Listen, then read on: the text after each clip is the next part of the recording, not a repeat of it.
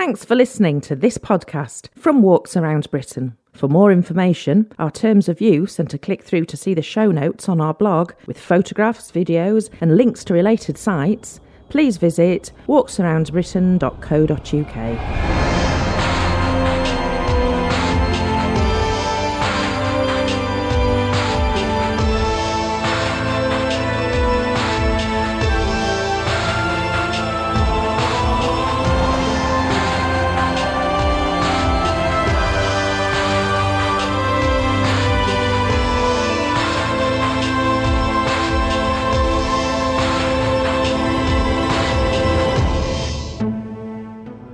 On the 21st edition of the Walks Around Britain podcast, we find out all the winners of the Countryfile Magazine Awards.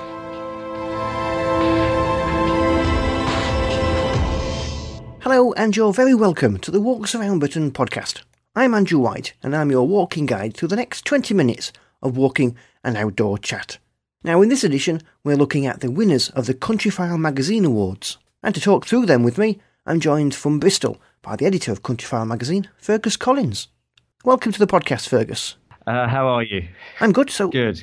Tell me a bit about the history of the Countryfile Magazine Awards. Well, we set these up a couple of years ago because we thought there weren't really awards that celebrated the best bits of the countryside, all the little bits that our readers enjoy. So it might be great gardens to visit or heritage sites, country writing, just the whole amorphous joy of the countryside. It's varied between 12 and 10 categories. This year we've got 10 categories. And it's a chance for us to say thank you for making the countryside a wonderful place to all these people, and for our readers to get involved and to have their say too. So this year I think we've had double the number of votes to last year, and hopefully it'll keep going. Excellent. So let's kick off announcing the winners. Why don't we start with Best Market Town, because that always seems to get people going. And last year, Louth in Lincolnshire won, and there was a huge sort of Twitter campaign to get the votes in. And this time, I don't know how they did it, but Whitby is almost a wonderful town. I'm not surprised it's won, but we call it Best Market Town. What we really mean is attractive country town with independent shops and a real sense of identity. So lots of people say, well, Whitby isn't a market town, doesn't have a market. Well, okay, I get that, but it's really... It's an ethos. Yes, it's small towns of sort of less than 10,000 people generally, and that provide you with a base for exploring the countryside around, but are influenced by that landscape as well. So they've got sort of rich rural heritage, and they're just fun places to explore, particularly when it's raining and you can't go up on the hills nearby. You just want somewhere to have a nice pub to relax in, and perhaps a couple of coffee shops and antique shops and all the sort of things that Whitby's got it all. Plus, it's got the harbour and the fishing heritage, so you can buy fresh fish there, and it's a beautiful, picturesque site. And of course, you can use it as a base to go on to the North York Moors Railway down to Pickering. Absolutely. All these places that were entered are great places to base yourself. So when it's raining, stay in the village, stay in the town. When it's not, get up on the North York Moors or as you say, on the steam railway. And there's also some of the best fish and chip shops in Whitby. Yes, I believe so. I've actually never been to Whitby, to my shame. So I can only go on your say. That sounds like a feature article there. I know, I should go. John Craven loves it. We did some awards a few years back for Britain's most romantic ruin. Whitby Abbey was voted, yes. And he was a big fan. So that's the market town. What's next? Yeah. It's quite an interesting one. Best heritage site was actually won by a garden, but it's the Lost Gardens of Heligan. Yes. Down in Cornwall, where they were, well, up until relatively recently, sort of 25 years ago or something like that, these gardens have been completely overgrown, taken over by nature. And the organisation got together and have restored these fantastic gardens. Again, I've not been there, so there's another place that I need to go and explore. But this is starting to be a list of places you need to see. I know. There are all the rest, though. I feel quite confident about. At least I've been to Cornwall. But yeah, it's just one of these romantic places. It's Lost Gardens from colleagues who've been there, and John Craven as well. He was the man who produced our shortlist for this category. He says these 1,000 acres of formal gardens and woods are a glorious tribute to Britain's gardening heritage. And I think that's right. But beyond that, there are just so many nooks and crannies and wanting spooky areas, as I'm told. It's what you want in a garden. You want lots of little rooms to explore. I'm more of a fan of those sort of gardens than some of those big capability brown landscapes where everything is bold and big and draws the countryside into the garden. I prefer quiet corners, cool ponds and things like that. And it's a fantastic place to visit with some great places to walk too. Perfect. Absolutely. Absolutely. So I like this element of that it's a heritage site as much as a garden, but it's also part of its landscape as well. So then we have Britain's favourite garden. Yes, and this is one by Wisley. Now, this is a place I have been to. This is Royal Horticultural Society. It's in Surrey. It's a really wonderful place. I used to be taken there as a kid by my parents. I always railed against this idea of going to gardens, but Wisley, for me, it was all these network of ponds and exotic, the giant rhubarb and carp and strange fish in the ponds, wonderful flower arrangements and beds running off into the distance. I think now I'd probably appreciate the whole gardening ethos a bit more, but I'd love to roam it. And I'm glad it's one. I think it's a really interesting place. And it's accessible. So it's Surrey. It's not far off the M3. I think that's why we used to go to it so much, because we would always be travelling west and it was on the way.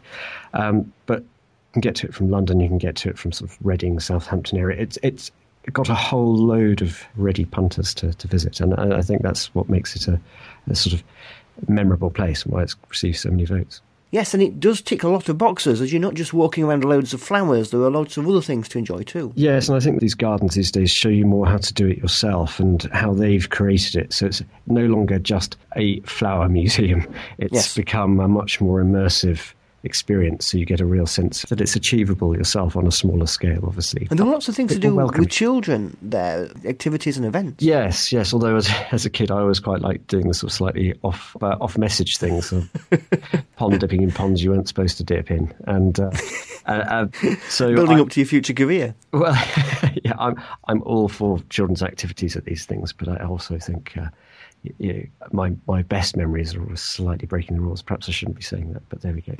I love Wisley. Moving on to nature reserves, then, not too far away. Yes, not so far away on the south coast. I should say that all these categories, the shortlists for them were chosen by various experts and friends of the magazine. So we had, for this category, we had Ellie Harrison from the show, who has a very, very strong natural history background, and then Mark Cocker, who's a wonderful nature writer who lives up in Norfolk. So the two of them put together this top 10.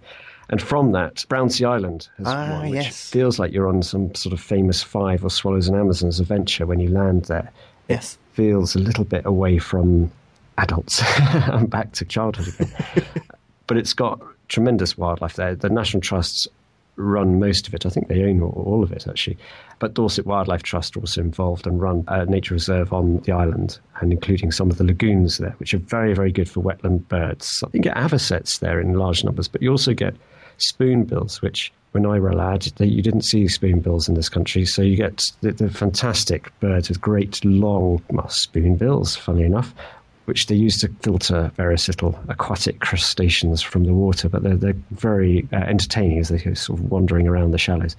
But on dry land, you've got sika deer in the woods, but also red squirrels. It's one of the few, probably the only place in the south of England, aside from the Isle of Wight, where you can see red squirrels, so in the wild. Fantastic. And it's just a really lovely place. It feels, if there's no cars there, and that makes such a difference when you are out exploring the countryside. I find it in cities, actually, when you're in a pedestrianised street, you sort of think, why am I feeling relaxed? And it's because there's not an imminent threat of death. But also the noise isn't there, and the constant droning of traffic. You might get the occasional hoot from a ferry heading off to France, but that's a rather nice atmospheric backdrop. And the trek out to the island is all part of the adventure. I completely agree. You've got to get there by boat. And so you land and you're free to explore. And possibly not camp and make fires, but I don't think you're allowed to do that Swallows and Amazons style. But also, if you look back towards the RSPB, have a nature reserve called Arne, which is back inland. It's a great heathland. But if you look back away from Poole, up Poole Harbour, that whole sort of estuary area, it looks like a rainforest to me. You can't see any buildings, and there's all these forested islands and headlands coming down to the water. It's one of the really weird and wonderful sights, and you think southern England's got no wilderness areas. This feels like wilderness. So I heartily recommend a trip to Brownsea and then a look back to the mainland, and imagine yourself sailing around these little islands and islets. And it's great. And there are the odd nodding donkeys, because there are a couple of oil wells there, so there is a little bit of sort of Dallas, a bit of Dallas in Dorset. It's a mixture. Yeah, it is. It's really great. It's a really great place, and you're very keen on getting out and walking. So you've got the Isle of Purbeck just beyond there, which is tremendous. Yes, and in fact, Karen Gutteridge explored Brownsea Island on one of our podcasts, edition 10, if you'd like to have a listen. And then we've got Britain's Best Conservation Project. Yeah, this is a great one. I'm really pleased this one was. It's the Scottish Beaver Trial, where they are testing whether we can reintroduce beavers back into the wild in Britain. Now, this is taking place in Argyll in Knapdale Forest. But it's so controversial because landowners don't want anything that upsets their watercourses and fishing rights and this sort of thing. But the people in favour of bringing beavers back, because they change the landscape. They're landscape engineers. They cut down trees, they make dams, they change the courses of streams and rivers. They may have this ability to sort of rewild upland areas and help the land soak up more water, and which is very relevant at the moment with all these floods everywhere. So advocates say beavers are great for wildlife because they create all these habitats. They're these little ponds where salmon and trout fry can survive. But then you've got the landowners saying, well, look, they're causing all this problem to my rivers. They're damming the rivers, damming the streams. They're cutting down my trees. And why should I put up with this? So the whole beaver trial is a test to see whether beavers can survive. And they've successfully reared several kits each year since the trial started, 2009, without any great damage to the landscape. In fact, it doesn't seem to have had any effect at all. But obviously, this is a test to see whether it could be rolled out elsewhere. And I think we find out this year, 2014, whether they will carry on. Want to watch then? Yeah, really interesting. A really interesting project. And of course, you're starting to hear stories of, I know there's a wild population of beavers on the River Tay in eastern Scotland. And then there was some stories of wild beavers on a river in Devon being filmed recently. So they seem to be somehow getting out there. Who knows how they're doing it. So then we move on to Britain's favourite holiday destination. Well, that's got to be Yorkshire. Well, yes. Well, I don't know. The voting must have been rigged because Cornwall won, not Yorkshire. And in fact, Yorkshire wasn't even the top three, which is shocking. Grief. Shocking. Lake District and the Highlands came second and third. But Cornwall, we know when we put Cornwall on the cover of the magazine, it's so appealing. Yes. Particularly in the middle of winter. It is. It's a beautiful place. It's a really interesting place because it's got a sort of rim of wonder, like the kind of coves and fishing villages and sandy beaches, rocky headlands. And then inland, it's quite bleak. And you've got these moors like Bodmin Moor and some of the sort of China clay works going down to Redruth and St Austell. It can be quite a bleak moorland-like county. But I think in most people's mind's eyes, it's the lovely seaside attractions and the restful Atlantic pounding against rocky headlands and wonderful. Yeah, lovely county. And, of course, has a big chunk of one of the best coastal walks in the world. Oh, well, the South West Coast Path, yes, absolutely. It's miles and miles and miles of ups and downs, I found. But always thrilling. But, with every down, there's extremely steep up coming afterwards. But that's the whole joy of it. And you really do earn that pint of Doom Bar or whatever it is that you have at the end of the day. And also, Cornwall has that sense of identity. It's got that Celtic element, which does give it a sense of other. A bit like sort of going into deepest Wales or other parts of the sort of Celtic fringe of that. Yes, a distinct identity. It does, and I like that. I think it's good for us to feel that we've moved into a slightly different place. A worthy winner. Yeah, absolutely. And then there's Britain's favourite outdoor brand. It's interesting. Well, Regatta won this, closely followed. It was really close. I think people probably wear all three of these, but Berghaus and Craghoppers, Regatta. So Regatta came first, Berghaus second, Craghoppers third. I mean, very good quality clothing, and can't really speak for our readers. I guess they must believe the same. And well done, Regatta, is all I can say on that front. And then we're looking at the reader's photo category, and there's some great entries here. I've seen some of them. And the winner you can see on the show notes of this edition of the podcast on our blog, which helps to understand what we're talking about. But Fergus, can you describe it for those people who haven't seen it yet? Well, normally I'd expect a glorious landscape to win this category. So it's rather nice to see that Jim George has taken a photo of what he calls Black Beauty, but it's not a raven-coloured horse striding through the landscape. It's a shag, which is a seabird, very like a cormorant, but doesn't come inland and annoy anglers. It stays on the coast. It's an incredible bird. It's got jet black plumage with a sort of oily sheen, has a very, very vivid green eye.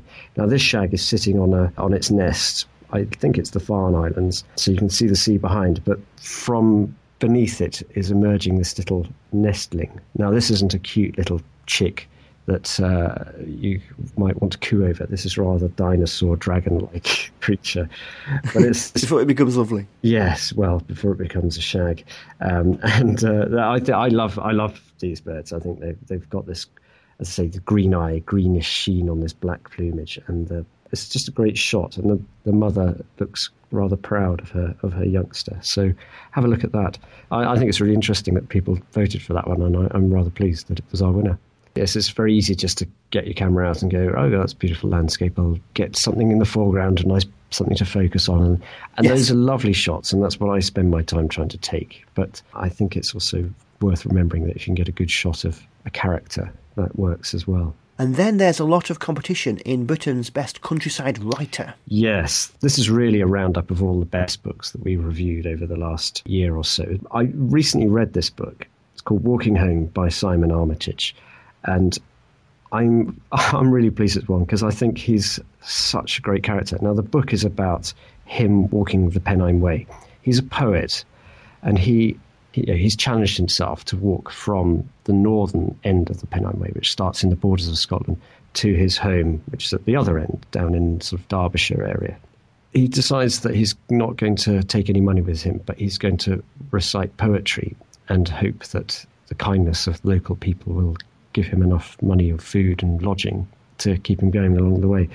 So that's part of it, but actually that's quite a small part of the book. It's more it's a real challenge for him at times. There are times when the fog comes down and he's lost in the fog, doesn't know where to go. And I imagine the Pennine Way to be this well signposted route all the way through, but from what Simon says, you can quite easily get lost, and there's all these other meandering routes that can lead you astray, particularly in the fog.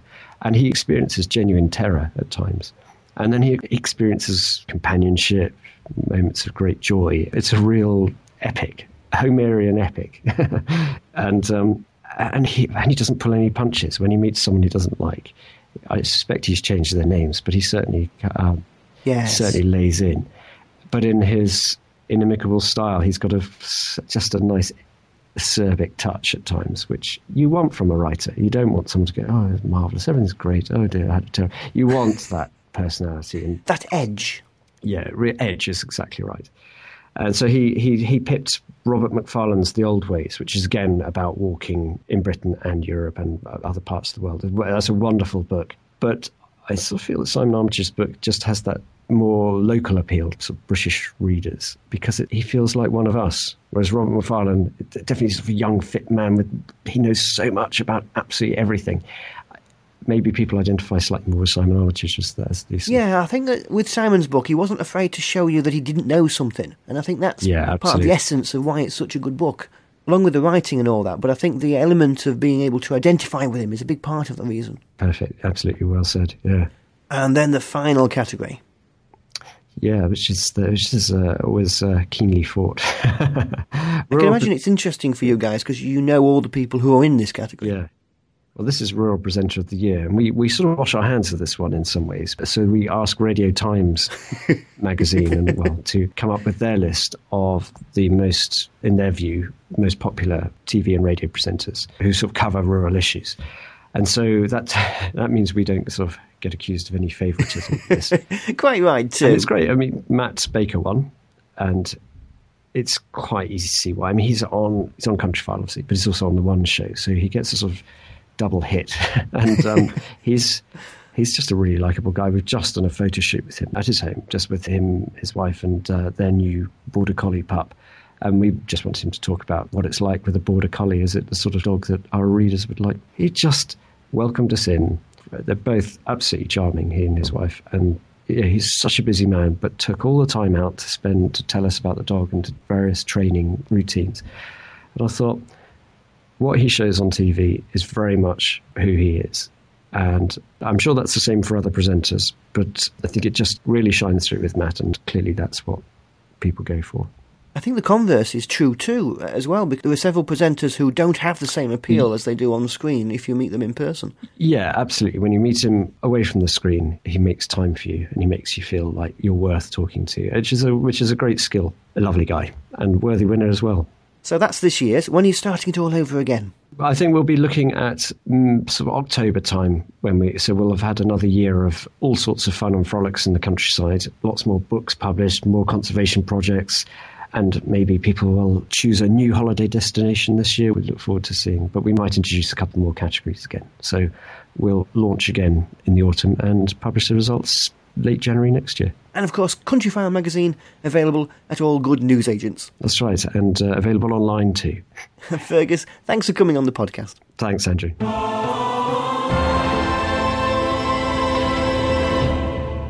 And thanks for listening to another edition of the Walks Around Britain podcast. Don't forget you can subscribe to us on Audioboo or on iTunes to make sure you always get the latest episode. Until next time, thanks for listening and keep walking.